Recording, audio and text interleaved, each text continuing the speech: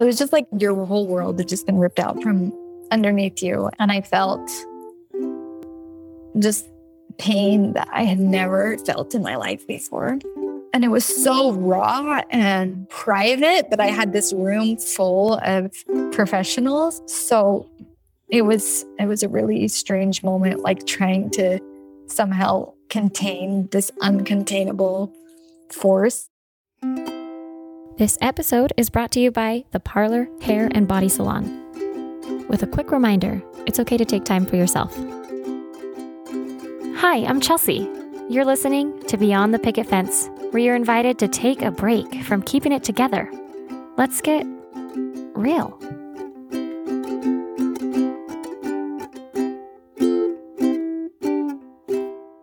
Today's story found us through a cousin. Not my cousin, but a friend of mine reached out to me about her cousin's book. It's called Is There No Other Way by Emily Adams. The mission of this book is very similar to the mission of my podcast. I love this book so much that I listened to it all in one sitting, and I just knew I had to invite her on to share her story. Why does this book resonate with me so much? And what can we learn from her?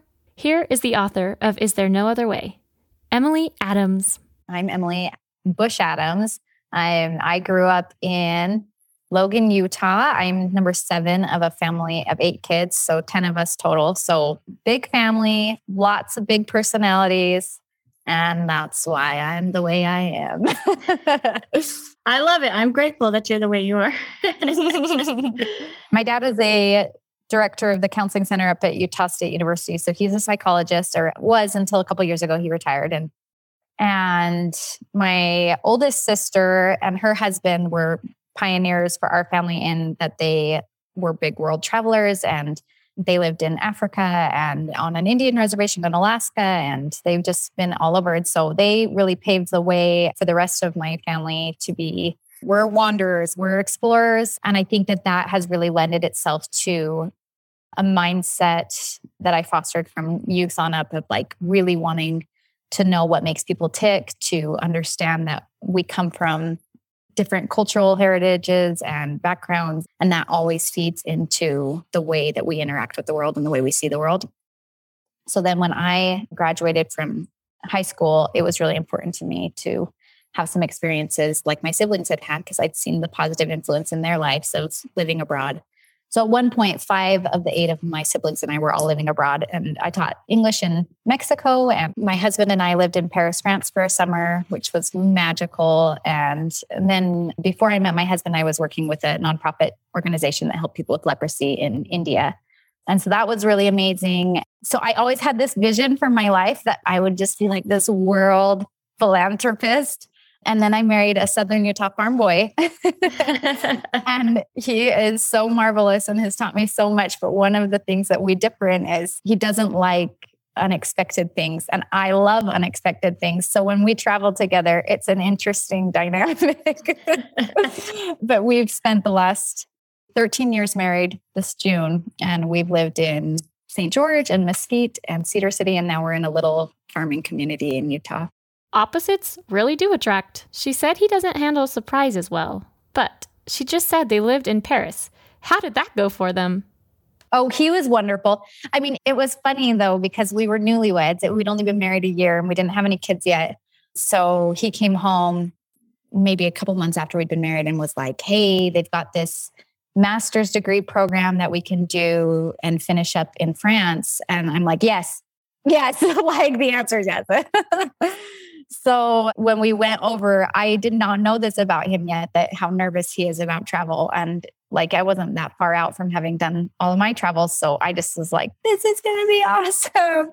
And then his French is way better than mine. And so we'd get places and I'd be like, oh, just ask that guy, where to go. And he'd be like, no, you ask. And I'd be like, your French is way better. Just ask anyway. So we learned that for me, like part of the excitement of travel is not knowing where I am and then discovering it as I go along. And for him, that's like a nightmare. He hates not knowing where he is. And so we're different that way, but it's turned out to be a really sweet thing in our marriage, just to find that balance of personalities. He's more introverted, I'm more extroverted, and learning to play off of each other's strengths. So it's been a journey.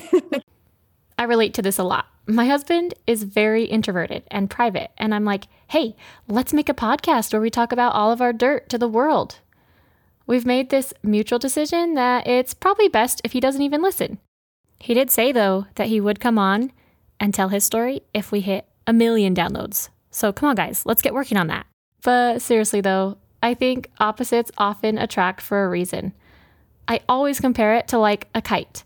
Justin, my husband, is the string and I'm like the kite. Without him grounding me, I would crash and burn or fly away, get stuck in the tree and be crazy, you know? Without me, he would be a string just laying there, boring on the ground. But together, we have a lot of fun. Well, you know me. As soon as she started talking about her significant other, I had to ask, how did they meet? So we're kind of an arranged marriage. I was actually in India and I was supposed to be there for a longer period of time. And I kept having this prompting that I needed to go home. And I thought for a minute that I was just being like weak because India is hard. When I lived in Mexico, I was like, oh, I've seen third world now. Like I couldn't see anything. And then I moved to India and I was like, oh my gosh. If I had my rating system, I would say seventh world. Like it's unbelievable poverty and unbelievably different than what we experience here in the United States. And so it had a lot of challenges. And so I thought maybe I was just copping out. And then I just kept feeling like, no, you really need to go home. And so I ended my service about 2 months early. And the day I got home, my sister called and she said, hey, I met my next door neighbor, blessed her baby at church on Sunday. And I met her brother at church. And I think you guys would really hit it off. And I was all, whatever. I'm in Logan. He's in St. George. So they're about 6 hours apart. Like nothing, sure. Give him my number. That's fine. Their first time speaking on the phone was a 2-hour-long phone call. It just felt, it's totally cheesy, but it just felt the most natural, just relaxed conversation I'd had. I think part of it was because neither of us had any expectations. So it was just like, we can just be ourselves and there's no pressure. They talked on the phone every night after that for a month. Before, they finally met, dated 9 months, and the rest is history. It's been wonderful. He's such a good man. He is my better half in all the ways. Rewinding a little bit, I am not a traveler at all. So I was super interested in knowing more about her many travels. I was 20 when I went to Mexico and I was there for a semester. So I was there from January through April. And then that same year in July, we left for India. And so I was in India until almost November. And was it through school? No, the first organization I was international language programs. It was just a nonprofit that you would go in and teach English to underprivileged children. And so I lived with the host family and then would walk to my school each day. And it was awesome. It was really cool. I didn't go with anybody I knew, but I met these 3 other girls who came from different parts of the United States and they became just lifelong friends, amazing, amazing people. And then with India, it was through my brother-in-law was one of the first missionaries in India. And then he'd been home from his mission for, I don't know, 10 plus years at that point, and had this opportunity to serve as a doctor for this nonprofit called Rising Star Outreach. And so he would travel to the leprosy clinics and treat them as a doctor. And I just kind of tagged along. I was like, I want to go. That is so cool. They were really generous and let me come with them. So it was a great experience. I asked her if she knew a lot of languages and we compared our Spanish skills for a minute. And then she hit me with this beautiful insight from her travels. What I love though, and what I've noticed no matter where we've been is just that like we all want the same things and that human beings at their core, we just want love and kindness and safety. And there's so much more that can be communicated through a smile and through hand gestures and body language. And what the funny thing is we kind of went to France with people having been like, oh, the French are so snobby and they're so stuck up. And when we got over there, like what we observed is a lot of Americans go over and they're excited to be there. And we're just a loud people in general. And so we're obnoxious. And so a lot of times when we'd see other Americans, we would just like pretend we were French. I love it. Because we were like, we don't want to be associated with that. And then, so what we just found is if we didn't know where we were going or needed help, like if we tried our pitiful French first, then the French were like so willing to help. And they would instantly change to English. We'd be like, parlez-vous English? You know? And then they would instantly jump into like, oh, you need directions. Like, let me help you, you know, and they'd point you in the right direction and so kind. So I don't know. I think it's really, no matter where you are in the world, no matter what city you live in the United States, like if you approach people with respect and kindness and love and like with the assumption that you're going to get those things in return, I just think that like it changes your whole world approach and what you get from the world. What a beautiful outlook. I never realized how judgmental I was before all of my greatest trials. The harder things are, the less and less judgmental I get. I try to lead with the belief that everyone is doing the best that they can.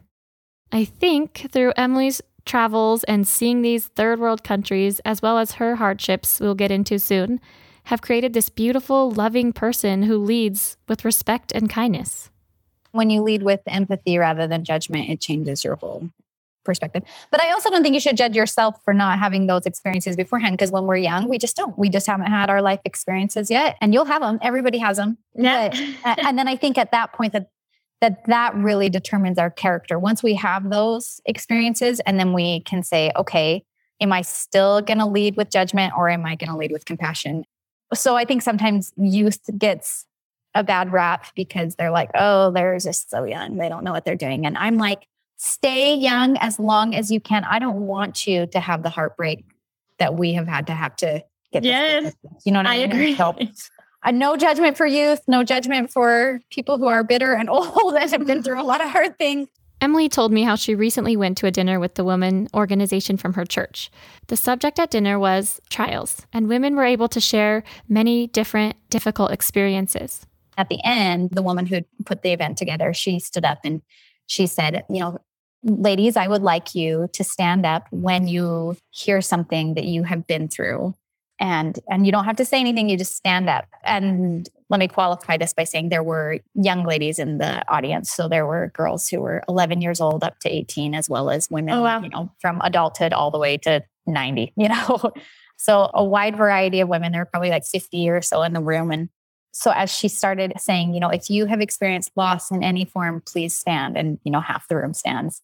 And if you have experienced, like if you are single and it wasn't of your own decision, like either through death or divorce or whatever it may be, please stand. And so as the room keeps standing, what was so sweet is there was a young lady on my table who was 11, and you could just see she was embarrassed because she kept thinking like, oh, maybe I should stand. Oh, no, I haven't done that. Oh, maybe this one. Oh, no. And she was like wanting to stand up, and I started crying, and I was like, you just stay seated for as many years as possible. And don't be ashamed of that your life hasn't been hard. Like, what a blessing that it hasn't been hard. And it just like really touched my heart. I'm going to cry. I feel like I was that person for so long where like my parents loved each other and I just had this beautiful life. And I still am too hard on myself and feel like I haven't gone through anything. And so I feel like, why am I allowed to be telling all these other people's stories? Seriously, gathering these stories has humbled me so much. People struggle with some major things. While I need to practice self-compassion and give myself a little bit of credit for the hard things I have been through, I also appreciate the blessing that because my life has been so blessed, I am able to have the mental capacity to hear and share all of these stories. Although, since my show is very transparent, I won't lie to you, it has triggered some mental health issues inside of myself. But those feelings needed to be brought out and dealt with anyway. So, are you wondering yet, what is this trial Emily had to face? Let's get into it. We talked about her life before marriage, her husband, and now I asked about her kids. How many kids do you have? So that is always a hard, painful question, right? For some people who've had losses, and I'm fine with it. But initially it was really hard for me because we have 4 living children and 1 who's passed on. So 5 total. So we have Daphne, who's 11, well, almost 11. Darcy, who's 7, Alan and Aiden are our twins. So our surviving twin, Alan, is going to be 6 at the end of the summer. And our little baby Phoebe's 2. Oh my gosh, you had another one. Mm-hmm. Yeah. Our little rainbow baby. And oh man, if she was first, we would have only had 1. I'm so glad she's here. She's wonderful, but she is a challenge. Each pregnancy was challenging for Emily. She's a small person, measuring at 4'11". She gets really big, really fast, so her body just can't really handle it. Her first daughter was an emergency C-section.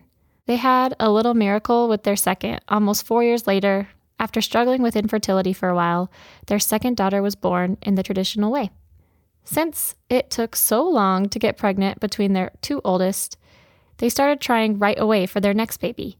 Of course, this time they were pregnant right away. So we have this weird gap between our oldest and our second, and then this really small space between our second daughter and our twins. So when we found out we were pregnant with the twins, it was kind of shocking. I was like, oh my heck, we are going to have 4 kids, 5 and under, and that is going to be so hard. So at first I was really nervous. And then also because of my previous C-section and twin pregnancies are high risk anyway, they had a lot of concerns for us right away. So it was hard. It was like physically really awful. But from the onset, I just had this intuition that something was wrong with the babies. And that was confirmed when at your 20 week, they'd send you to a what they call a periodontologist to do a more in-depth ultrasound. And at that point, we found out that there was a huge growth discrepancy between our twin A and twin B. And they thought it was from a condition called TTTS, which is twin-twin transfusion syndrome, where essentially when you have identical twins and they share a placenta, upon conception, some of those blood veins from the babies can connect in the placenta, and it acts almost like you're hooked up with an IV to somebody next to you. So it's like this sharing of blood and nutrients back and forth between the babies. And one baby can end up hoarding and the other can end up being drained. But it's actually dangerous for both babies because the one who's hoarding, their heart is being overworked and their heart can stop from not being able to pump that much blood. And the other baby can lose so much nutrients that they stop growing and end up passing away. But the really hard thing about that situation is that if one baby passes, they're still connected.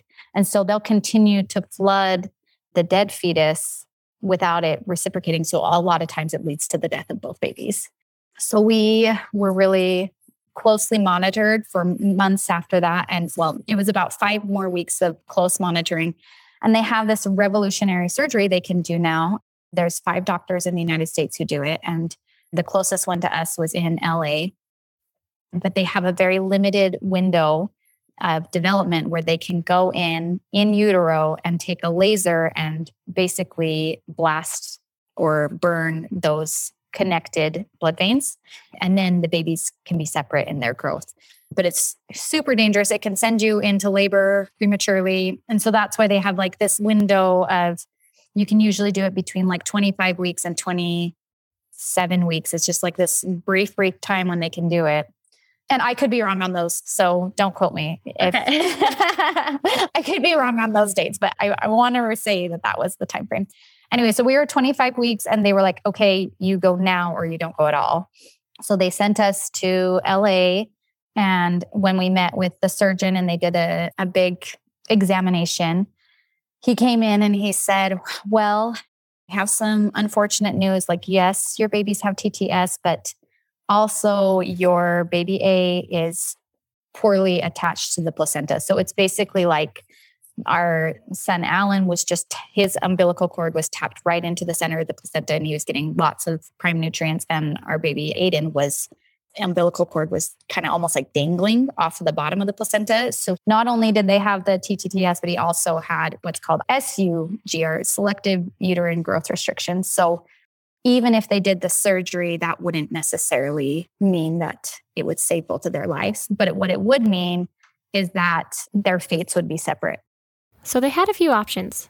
1, they could take the babies out right then and put them in the NICU. However, this comes with all the complications of having premature babies and the problems it can cause in the future. 2nd, they could do the surgery, but the risk with that is Emily could go into labor or it could have been too much for the babies and killed both of them. 3rd, they could just abort the pregnancy altogether. Lastly, they could choose to tie up the umbilical cord of the struggling baby and try to save the other one. I almost hate it more when there's so many options. As a parent who has had to make decisions for my medically fragile child, this is no easy feat. All the fear of worrying and wondering what is the right choice instantly ensues. So every option was horrible and terrible. So in a matter of like minutes, we had to decide, and they were really generous and gave us time to go into a conference room, and we prayed together, and we felt like the best choice for our babies was to go through with the surgery. So we ended up doing the laser ablation. So where they went in and they severed the connections between the babies. So the surgery ended up being a success. So going backwards a little bit. So I had those feelings of intuition really early on. And I thought maybe I was just being anxious because we had previous struggles in our pregnancies. So we had been up visiting my parents for Easter that year. And I asked my husband and my dad to give me what's called a priesthood blessing. So people who follow our faith tradition, which is I'm a member of the Church of Jesus Christ of Latter-day Saints. And in our faith, when you are given a priesthood blessing, that the men who are worthy to hold the priesthood, they place their hands on your head and they speak what they feel inspired to speak, which is essentially what God would want you to hear. So my husband was the voice for that blessing, and he and my father placed their hands on my head, and I was expecting them to be like, everything's going to be fine. You're just overreacting, like this, just have peace and it's going to be fine. But instead, what he felt inspired to say was that this pregnancy was going to be a long and bumpy road, and that there was going to be lots of difficult decisions to be made and lots of heartache. And he said, but in the end, the babies will arrive whole and healthy. So I honestly don't remember anything else from the rest of the blessing because I just clung to that phrase. And it became a mantra for me throughout all of the many, many appointments with the periodontologist, and through the surgery. I just kept thinking like whole and healthy, whole and healthy. These babies are going to come whole and healthy. And so when we were trying to make the decision whether or not to go through with the laser ablation surgery, I just felt like, well, we have to do our part in order to get the babies here whole and healthy. So this surgery is going to go well. We're just going to like astound our doctors, and they're going to see the power of God manifested in the safe arrival of these babies. And so it was like very hard and very emotional, but I also had that underlying current of strength and like just assurance, like everything's going to work out just fine. In the meantime, unforeseen circumstances had been taking place, and this little family had moved 3 times in a 6-week span that summer. When they found out that they were pregnant with twins, they were in a small starter home, and Emily just didn't think that was going to be enough space for their growing family. So they put their home up for sale, and they were going to build. But their home sold in 4 days. So they had to find a place to stay. Her brother was actually serving as a diplomat in Turkey at that time, and there was some political unrest, so he had bought in a home near Emily's for a backup plan. They had moved in there. However, the day after returning home from LA, her brother called, and there had been an emergency, and he needed his family to go home. Crazy how life doesn't just stop when you're in the middle of your trial. Things just kind of pile on.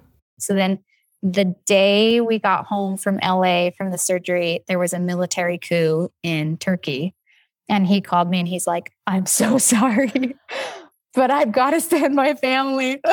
And like, you're totally welcome to live there still. But I just was thinking, oh my heck, I'm going to end up having these NICU babies, plus my 2 young daughters, plus 4 little boys. Like that is not going to be a peaceful environment for anyone. Yeah.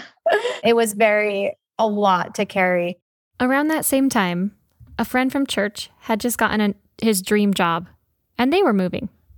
So he randomly was moving, and he's like, why don't you guys move into my house and while it's on the market? And I just said, look, like, that's really generous of you, but if I have to move again, I am going to have a mental breakdown. And so they were really generous, and they said, move into our house. We're going to take it off the market. You get your babies here safely, and everything's going to be fine. Like we'll just hold, which was so generous of them. After these 3 moves in 6 weeks, they were finally settled, just in time for all the abundant doctor's appointments that come with a high-risk pregnancy. In the next month, we were still having multiple doctor's appointments to monitor babies' hearts to see how they were responding after the surgery. Every single time we'd go to our doctor, he was not very tactful. At one point, he said, "Man, after our last appointment, I was just expecting him to roll over and die. I'm just amazed he's still here." And it's like, you could have worded that so different. So better. These appointments were just so draining because we would go down. It would be like a 5 to 6 hour process from like the time we left to get there, to do the appointment, come back. And we were doing them every other day. And then in between, I was going to my regular doctor nearer me and having stress test, NST test on the hearts to make sure their hearts were still beating. And so a lot of times at these NST tests, they wouldn't be able to find Aiden's heartbeat because it was so faint. Because even though Alan was still growing, basically he was an innocent bystander. He was just growing normally and healthy, and Aiden was really struggling. And so we got to the point where it was just normal for them to not find the heartbeat at first. And it would take them a while. Sometimes we'd have to go in and get an ultrasound, and then they'd be like, "Oh, there he is." And they'd find him and be like, "Okay." And then they'd monitor his heart. So I wasn't so super concerned when they couldn't find his heartbeat anymore, because still I was like, this is so stressful, but I know it's going to all work out. The goal after that surgery in LA was to get the pregnancy to go 32 weeks. After that, the chances for spinal bifida, blindness, and all those other issues go way down. It was like this terrible guessing game of like, is he going to die next week? Should we take him now and save him, but then maybe bring problems upon Alan that he wouldn't have otherwise? So it was like a day by day, is now the time, but we really were shooting for that 32-week mark. So at our 31-week appointment, they were like, "We can't believe it. You've made it so far. Let's schedule your C-section." And we had to go to St. George for that because we didn't have at our hospital a NICU set up to take babies that small. So we were delighted. At that point, we finally named them. We hadn't named them up until that point. And the night before our surgery, we just were like, "We're meeting our sons in the morning." And we told our girls, like, "You'll get to come to the NICU and see your brothers." And the next morning we went in and they started searching for their heartbeats as they were prepping me for the C-section, and they couldn't find Aiden's heartbeat. And I was like, "It's fine. He does this, like, it's totally fine." But then they kept searching. And then they finally brought in one of those portable ultrasound machines into the room. And we were actually with a doctor that we didn't know since we were in St. George. But just from his body posture, like as soon as he came in, you could just tell that this was not the routine search that we'd become accustomed to. Let's take a break. Want more of Beyond the Picket Fence? Well, join us in our free Facebook community. This community is our secret little place to escape all of the perfection we see here on social media and connect with women just like you who are ready to be done comparing and start being compassionate to themselves and others. Find it at facebook.com/groups/Beyond the Picket Fence. Link also in the show notes. Can't wait to see you in there. And we're back with Emily, whose doctors are still searching for the second baby's heartbeat. As soon as he came in, you could just tell that this was not the routine search that we'd become accustomed to. And as he was searching, he finally just said, "I'm so sorry, but your baby doesn't have a heartbeat." And it was like, I don't know, it was just like your whole world had just been ripped out from underneath you. And I felt just pain that I had never felt in my life before. And it was so raw and private, but I had this room full of professionals. So it was a really strange moment, like trying to somehow contain this uncontainable force. So it was really devastating. And because Aiden and Alan had done the surgery, Alan was still fine. And so they ended up canceling our C-section and just sending us home. I feel like that was such a defining moment in the hospital when we were finally left alone, just to realize like, okay, what about that blessing? Remember that blessing she had earlier on? She was told her babies would be whole and healthy, right? What part of this makes sense? Because we were promised 2 whole and healthy babies. So I had this distinct moment where I felt like I could turn away from everything I had ever believed, or I could like lean into it and choose to continue to believe despite what looked like evidence of the untruthfulness of God's blessings or our faith tradition. I had this moment where I almost felt like I was in my brain making that decision. It was like walking on this path and I had to get off one side or the other. Like I couldn't, the path forked basically, and I could go one direction or the other. And I chose to cling to God in that moment instead of turning from him.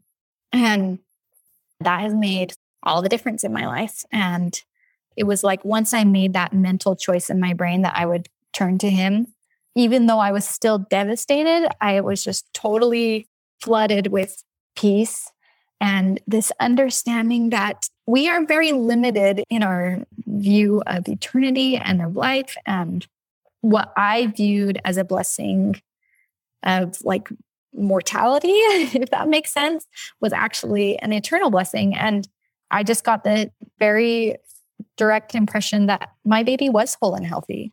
Just because he wasn't with me didn't mean that he wasn't whole. And that Alan, because his brother had held on for as long as he'd had, would be whole and healthy. And it was all I needed. Not to say that there hasn't been lots and lots of emotions. My mom once told me that angels attend to those that need them in these types of situations. A close family friend lost a young child recently, and I just cried for days, and I couldn't understand God's plan for that family. I couldn't get over it, and my heart ached for my friend. I had to realize the angels would help where they were needed. I couldn't fathom how they'd get through it, but it wasn't my place to bear this burden for them. The angels were there, where they needed to be, just like here in Emily's story. So I actually asked my husband for another blessing, and he was able to find a person on the hospital staff who was a member of our faith and came in, a total stranger to us, but he came in and helped give another blessing to me.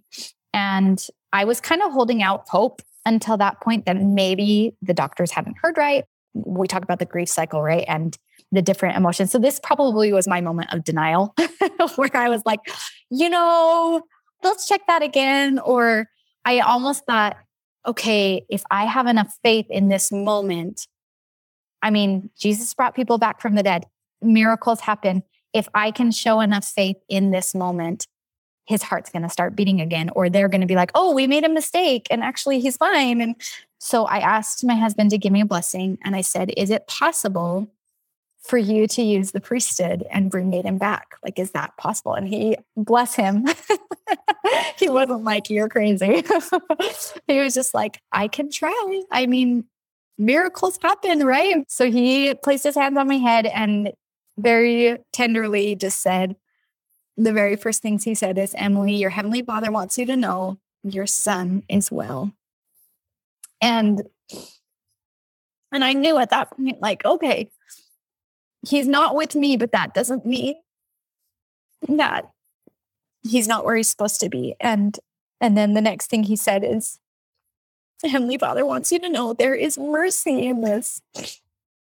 And I thought to myself, for this little baby to have had restricted growth his whole pregnancy, and they couldn't tell exactly what kind of problems he would have, but it was evident that there would be, probably mental, physical challenges for him because of his restriction. And at that point, I realized if he had come, the blessing wouldn't have been fulfilled because he would not have been whole and healthy. And who knows how challenging and painful that could have been for him. I'm really, in a strange way, like very grateful that he didn't have to come and be confined to a body that couldn't function properly for him. And I am so grateful for the mothers out there who are strong enough to parent a special needs child. And that is their mission, and they handle it so well. I don't know. I think when he said there is mercy in this, not only was it merciful to Aiden, but I also think it was merciful to our family. That might sound super selfish, but I think that Heavenly Father knew that maybe we couldn't give him what he needed. I still think that if he had come, we would have figured it out, right? Like, we would have taken the challenges given to us and to him, and we would have been so grateful to have him. And I never, ever would have asked for him to be taken from us. But because it happened, I choose to find like the things to be grateful for. And I'm really grateful that he didn't have to have those challenges. I marveled at Emily's courage to even admit these things out loud. Parenting special needs children can be a heavy load to carry as well. Neither of these things is easy. With all the grief that she carries missing her baby, I think it's totally okay for her to see a small blessing in the trials she didn't have to take on. It's okay for you to be happy that you didn't have to be a caretaker. And it's beautiful that people can do that and do right. That. And you would have done that if you had to. Yes, absolutely. So I think that right there is like really beyond the picket fence, like things people are thinking but don't say. And I love that you just said it, because it's nothing bad about you or bad about anyone else. It's just like being a caregiver is really, really, really, really difficult. Thank you for saying that. It was beautiful. That's kind of you. I know that it's something I struggled with, because I felt like if I had a different personality, if I was more faithful, like these are the kind of things that come after, right? Even though you have the feelings of peace and reassurance that this is according to God's plan and this is what was intended for our family, there are still moments of darkness where you feel like, or at least I did, in my situation, I felt like if I had been more faithful, then maybe the outcome would have been different. I had to learn that, that's bogus. But it's hard to tell your brain that when you're grieving. We can have faith and know of God's will, but are still humans. Crying or being angry or whatever emotions you have to navigate after loss doesn't mean you're less faithful. It all can exist together. That's probably why there's so much pain in growth. I think what was a really revelatory experience for me months later, was I was reading from the scriptures. And by the way, for those listeners who are not religious, I was thinking about this morning before we started visiting, is there is no way for me to cut out the faith aspect of our story. It's just so integral to who we are and our journey and our experience. So if you are not a religious listener, please know that I think that you can still find application to your own problems and your own trials, but this is just the reality of what we experienced. A little backstory here.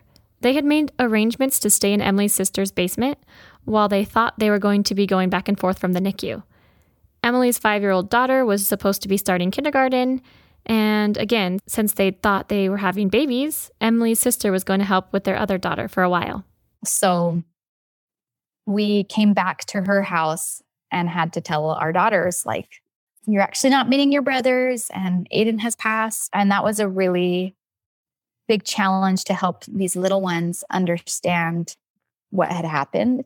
They say that most children don't understand the finality of death until about age 5, and our daughter was 5. So I remember when we sat down to tell her, when we got back to the house, she was almost like you could see the little wheels turning in her head, and she couldn't quite grasp what we were saying. And then her little cousin came around the corner and she turned to her and she's all, "My brother's dead." Totally insensitive. But then it was once it came out of her mouth, then it became real. And she just started sobbing. But our little one, Darcy, had no concept of what was going on. She wasn't even quite 2. So for them to suddenly have this mom who's bawling all the time, what is happening? And really challenging for them to understand and for us to all work through. So we were there in St. George still, and we took them down to one of our temples for our church. And we were on the grounds of the temple, and we talked to them about our belief in eternal families. And again, that spirit of peace just enveloped us and helped us to feel like this is true. What we're teaching them is true, that we really will be reunited with our brother, and he's still part of our life, even if we can't see him. The next day, Emily and her husband found themselves alone in the house. We started just picking up reading the scriptures from where we had left off in our couple study. And I want to read this to you because it was so profound and helpful to us in that moment. So this is a scripture found in the New Testament in the book of 1 Peter chapter 1, verses 6 through 9.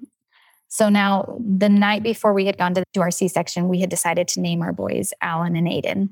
Alan's a family name, and my husband's actually Alan Burke, and his dad is Alan. So he's going to be little Alan the third. And Alan means the rock.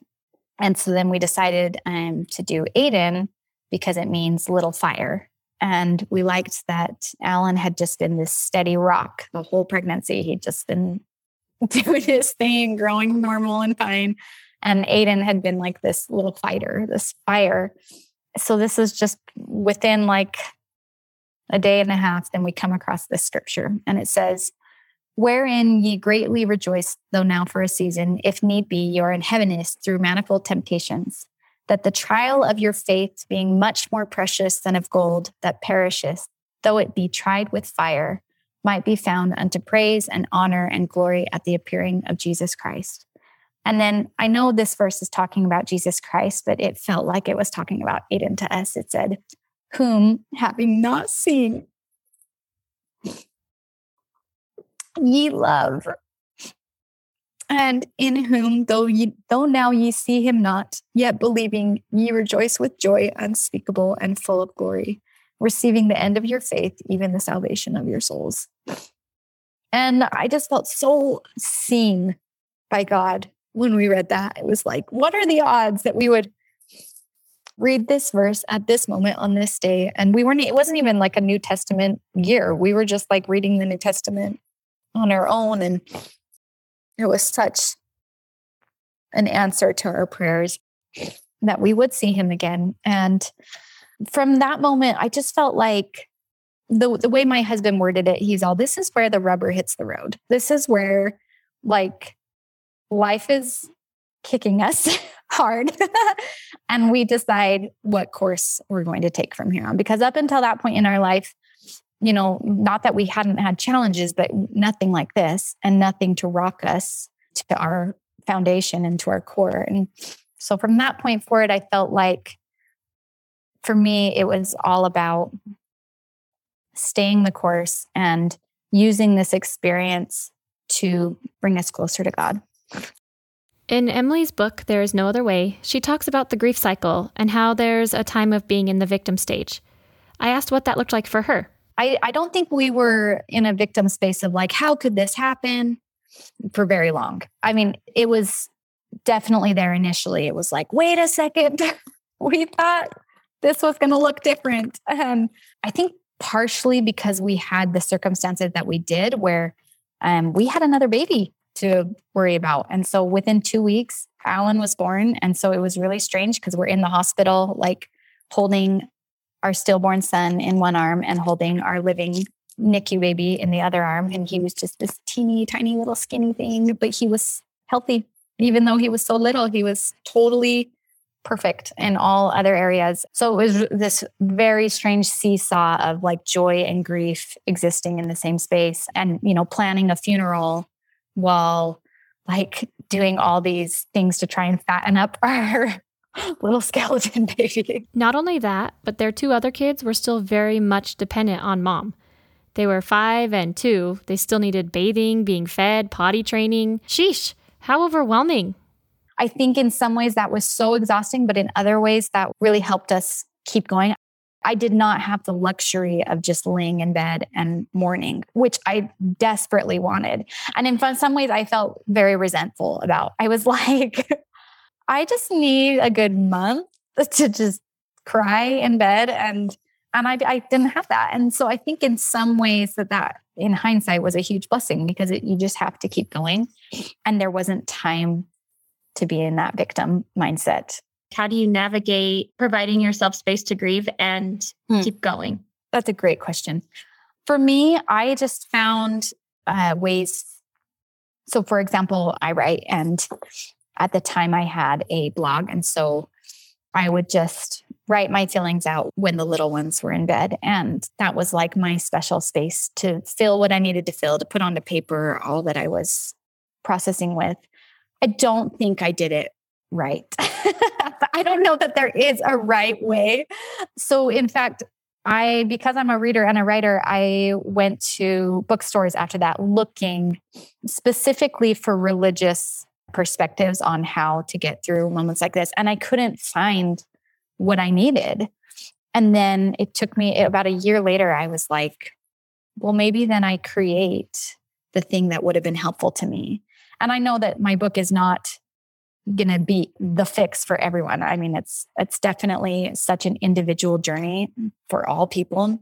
Mm-hmm. But I just felt like the more content I can put out that would have been helpful to me, hopefully it'll reach the people it needs to reach and be a balm to them when they're going through what they're going through.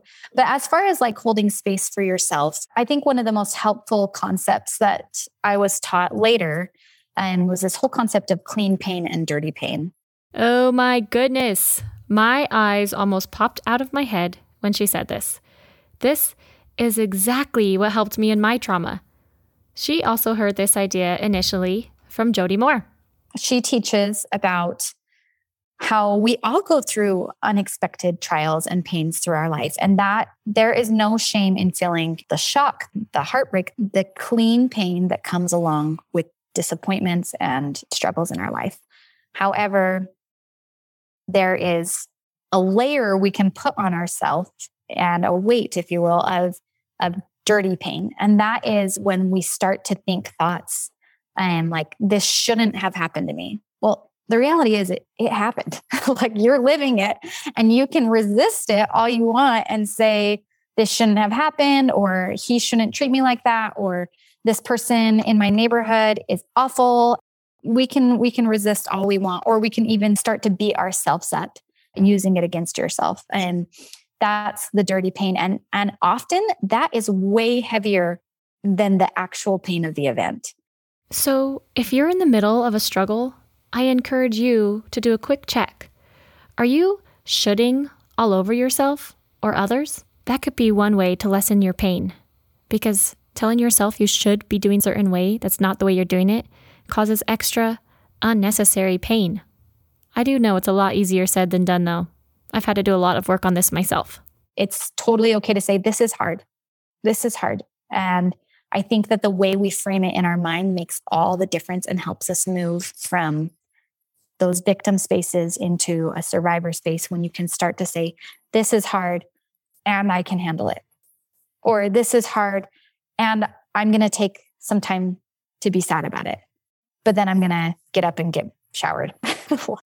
While writing her blog, Emily one day felt inspired to post one of her articles in a Facebook group called Moms of Multiples. The response she got was incredible, and it gave her the confidence she needed to start writing her book. I started to think about how pain is often so universal. Like, we talk about universal suffering, but if we zoom in and get like the micro version to a macro picture, like, it's really hard to conceptualize that. So I decided that I wanted to interview 50 women in a 5-mile radius about the hard things that they'd been going through in their life. And it was super presumptuous. Like, the way I reached out to these women, and you're probably experiencing the same thing, is, reaching out to women and saying, hey, do you want to talk to me about like the hardest things you've ever gone through? And so I was really surprised by how enthusiastic they were about it and more than willing. I only had 2 women in the whole project, which took 3 years. I only had 2 women turn me down. And it was just because they were still so tender about their loss that they weren't ready to talk about it. And not just loss, like sorrows of all kinds. And then that just began this beautiful journey of coming to see these women in particular and people in general in a much more empathetic light, and realizing that everyone has their story. And I've always loved that quote, and be kind because everyone is fighting their own battle. And that just became very real to me through this process. Because she has littles, this process was long. Women would come over and these conversations would last 3 to 5 hours. In the end, she has this book that in such a beautiful way tells her story and the stories of these other 50 women. It just really taught me that you think you know people. And so I would go into them thinking, okay, she's going to talk to me about her cancer journey. And then we would spend hours talking about the abuse from her childhood, or the husband's pornography addiction, or like her eating disorder, like all of these challenges that I would have never guessed they had carried or were currently carrying. And a lot of times the more visible challenges are not the big heartbreaks in people's lives. So it was super refining and wonderful. And my husband was just like my biggest cheerleader. And I think that the process of writing the book was really one of the most healing elements of my grief journey. And it was almost like it was a way to channel all of that love that I had for Aiden into a productive energy. What was really interesting is when I finally actually got signed and got published with a publishing house, and that was super exciting. But the actual day of the book release, I was a wreck, like reliving all the grief, because it just felt like, now what? Like, what do I do with all of this love and all this heartbreak if this project is over now? And I will say that grief just manifests in the most unexpected ways. Like, I would have thought I would have been celebrating that day and like, look what I did, look what I accomplished. And it was one of the hardest days for me in my grief. And so you never know when it's going to sneak up on you, and you never know what's going to trigger. But I think that there really is truth in the time being your greatest healer, that the shock does wear off, the reality sets in, and you can learn. I have many friends in the midst of grief who live with it. So I asked, what was her advice for those in the middle of it? I would say to anyone who is currently like heavy in their grief, be kind to yourself and realize that this chapter is not going to last forever. And there are things you can do to help propel, to make that process go by faster, but also like zero expectations for yourself to be like, in a month, I want to be past this. Like it doesn't work that way. And we just have to give ourselves grace and kindness and space to travel through it at whatever speed we think is necessary. As I've learned more about grief, I've realized it's not really something you just grow and get past. You just more learn to exist with it. I've seen it, visual representations of like the hole, right? That's just in your chest. Like, I don't feel like that hole ever gets smaller. For me, it hasn't. I think I've just learned to navigate around it. When it very first hit, it was like I couldn't breathe around that hole there. Like it was that, I mean, there's a reason they talk about like my heart is breaking. I can't breathe. It honestly feels like a physical presence there. And so at first it's just shocking that you're now navigating life with this wound and you don't really know how to do that. And so over time you just learn like, oh, this is just part of me now. It's there and it's never going away, but it's just part of me. And I think that the more I communicated with other people, the more comfortable I got with that hole. When I went through a stage of trying to act stronger than I was, that is when the pain was the worst, is when I was in denial to myself or repressing the emotions. So for me, I kind of in my head, I think of it as the 3 C's. Like the more I communicate and the more I connect and the more I contribute, the less painful that hole is. Through her experience and the experience of hearing all these women's journeys, she was blessed with a gift.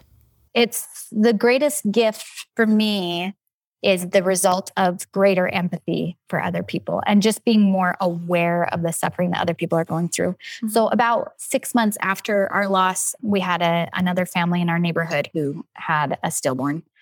Actually, that's not true. Sorry, he wasn't stillborn. He was born prematurely and then passed. And if I had heard that before, I would have said, oh, that's so sad. How awful for their family. But when I heard it with our own loss so fresh, that my response was, this is devastating. What can we do for this family? I found that I was way more proactive in just being aware of them and reaching out in a way that would be helpful to them. So for some people, that's hugging, that's talking, that's crying with them. For other people, it's just saying, I'm here. And if you need me, I'm here. For others, it's taking their kids so they can have the morning in the bed where they can just lay in bed and cry, because you don't feel like you can do that when you have other children. Because first of all, like for me, I was all, what are they going to remember? How traumatic will this be for them if mom can't get out of bed every day? And I still have to feed them breakfast. I still have to change diapers. I can't keep going. And so if you can be that for another mother, whether it be in her loss or in her depressive episodes or in her husband losing her job, and you can go and say, I know how much it would have meant to me for somebody to take my kids to the park because I just wanted to stay home and cry for that hour and not have them see it and get that all out. And then they come home and be like, hi, let's do a puzzle, But it made me want to do more of that for others. So. Mm-hmm. When my son Jackson was withdrawing from drugs at home after his 3 months in the hospital and had 2 open heart surgeries, so many people helped with our other daughter. And I will always remember the friends who came and helped me put feeding tubes in. One friend even came over and just sat with me. I was in my underwear, just a mess with this crying baby who was in so much pain with every inch that I moved. I was surrounded by laundry, dishes, medical supplies, and it was the lowest of lows for me. At that point, I learned how to truly serve another. This was it. Sometimes we don't need someone to fix everything. Sometimes we just need someone to sit in it with us. For me, the real healing came when I started trying to contribute to other people. But some people get to that way faster than others. And if you are one of those people who can get to it right away, wonderful, how fantastic for you and your healing and for the people around you. But if you're one of those where it takes years, literally years, no guilt, no shame, it's a process. And there's also ways that if you don't like the way you're feeling and you want to move through it, there is no shame in therapy. There is no shame in reaching out to your friend and being like, is there any way we can set up a playdate exchange once a week so I can have some time without my kids? Is there exercise groups that you can get a part of that will help you take care of your body so that your mind can be and your emotions can be elevated? That's another thing that Jody teaches that I really appreciate is she said that it's actual grief work. There's a reason why they call it work is because it's exhausting to grieve all the time. And so to give yourself permission to take a break from the grieving, to be like, okay, I'm going to let myself feel sad and really feel it and lean into it for an hour. And then I'm going to let myself put that aside. And not that I forget about my grief and not that it's not a part of me, but I'm going to put it aside. And I don't think it's repression. It's just it's so exhausting that you can't carry that all the time. So you're going to be like, okay, I'll come back to you grief tomorrow for an hour. But right now, my kids need me. Or right now, I need me. Or right now, my job needs me. Or whatever your responsibilities may be, that it's okay to take a step away from it for a time too. Is it hard to allow yourself to have fun or to laugh in the depth of it? I think that I had a sense very early on that I just didn't know what purpose it would serve. I felt like if Aiden came and his mission was to come and teach us all these things, then how does it serve him if I'm nothing but sad all the time? Do you know what I mean? In what way does that pay tribute to his life if he leaves nothing but a trail of heartbreak? Yeah. So for me, I have been laughing and being happy and being a good mom and writing the book or whatever, all these things pay tribute to him. So whether you're like a survivor of sexual abuse, like I think you could reframe that in such a way that you could be like, okay, so I suffered this sexual abuse as a child and I can leave this trail of destruction behind me because of it. And this person who did this to me, that's what, like, they win almost. Yeah, they win. Exactly. They win if you let your life be nothing but heartbreak and your relationships be a mess.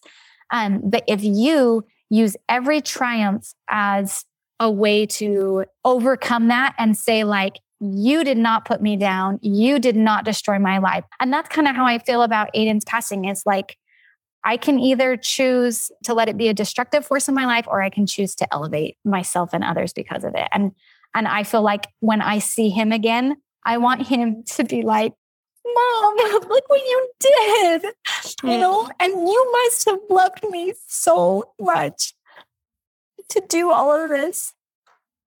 And so that's what motivates me. Not that I think he's up there judging me anytime I cry. Like, of course he knows that I love him, but I feel like my love is better served in building rather than in mourning. Speaking of building, Emily is working on another project, and it just launched her second book. It's called Lost for Littles, a guide for families dealing with death. My oldest daughter, Daphne, when we were going through our loss of Aiden, that we had a couple of experiences that were potentially traumatic for her. And at the time, I didn't have any resources to guide me through it. For example, people kept saying to her, "We're so sorry your family lost the baby." And she was young enough that she took that literally. And she was really upset that we weren't like looking for this baby.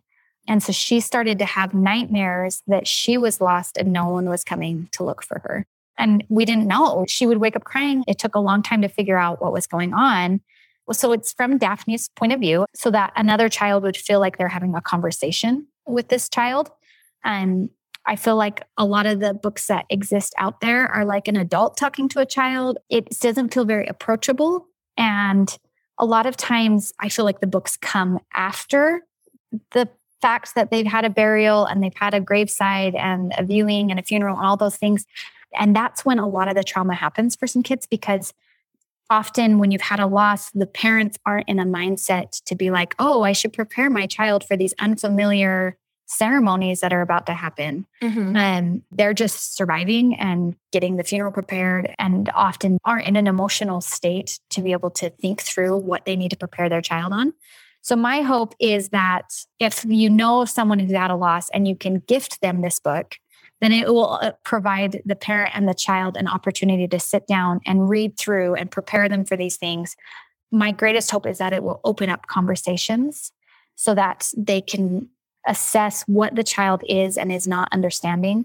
So one of the families who reviewed the manuscript, they had just lost their dad in a tragic motorcycle accident. And the children, as she talked with them about it and they were reading the book, one of them said, like, I thought it was my fault that dad died, you know, and she didn't realize that this child had been carrying this until they sat down and read the book together. And so then, of course, they were able to talk about that and resolve it. And I think there's a lot of kids out there who don't know how to express these big feelings they're having.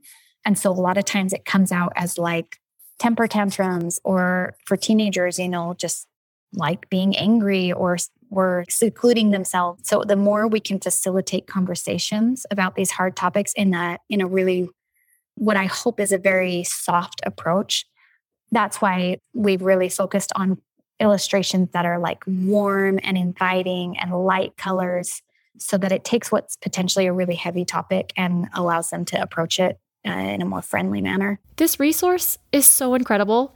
The first book coming out is for Christian audience, but Emily asked me to invite you guys, my listeners, if you know anyone who has suffered loss with different backgrounds.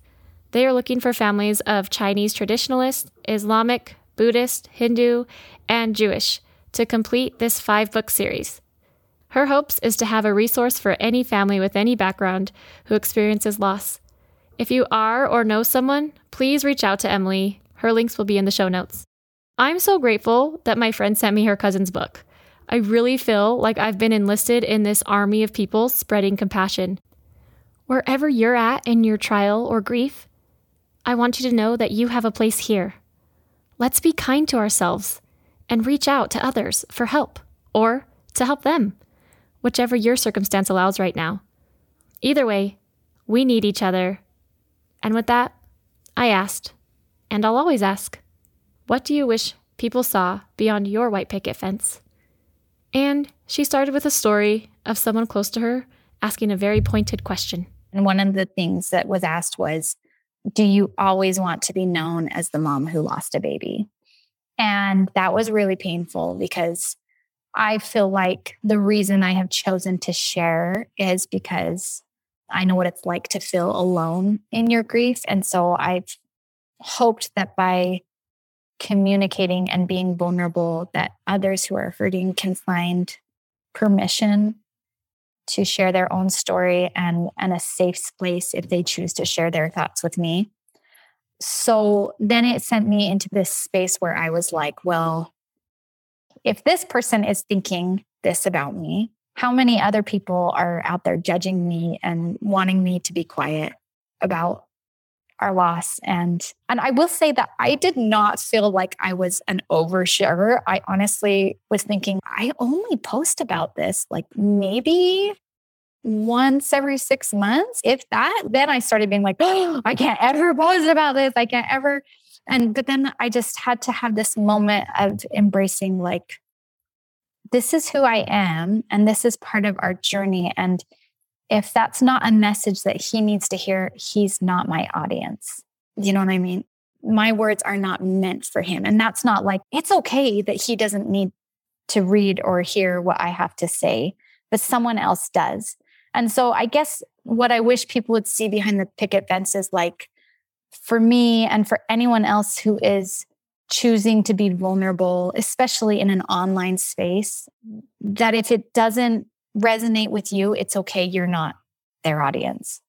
I think sometimes people are labeled as attention seekers when they choose to share, whether it be, you know, the mom who's sharing about her depression or her child with autism, or the man who shares about his pornography addiction, whatever. Like, I think sometimes there's this weird negativity that's like, ooh, why are they sharing that? Like, are they trying to get attention? Don't they know how uncomfortable this is? And I think that that's the whole concept of getting into the arena. Like, you can sit behind your computer and judge people all you want, but until you get in the arena and you're willing to talk about hard things, then like, I don't think that your judgments should matter. And just that we're all doing the best that we can, right? And I would just say not only my white picket fence, but people in general, and that we're all going through our own hard chapters at different moments. If we can lead with kindness, then it benefits everyone. This has been another episode of Beyond the Picket Fence. If you have a story to share or you know someone that does, please reach out to me on my website, Facebook, or Instagram. The link for all these things should be in the show notes. They will be in the show notes. I'm going to put them there for you. And as always, be kind, because you never know what's going on beyond the picket fence.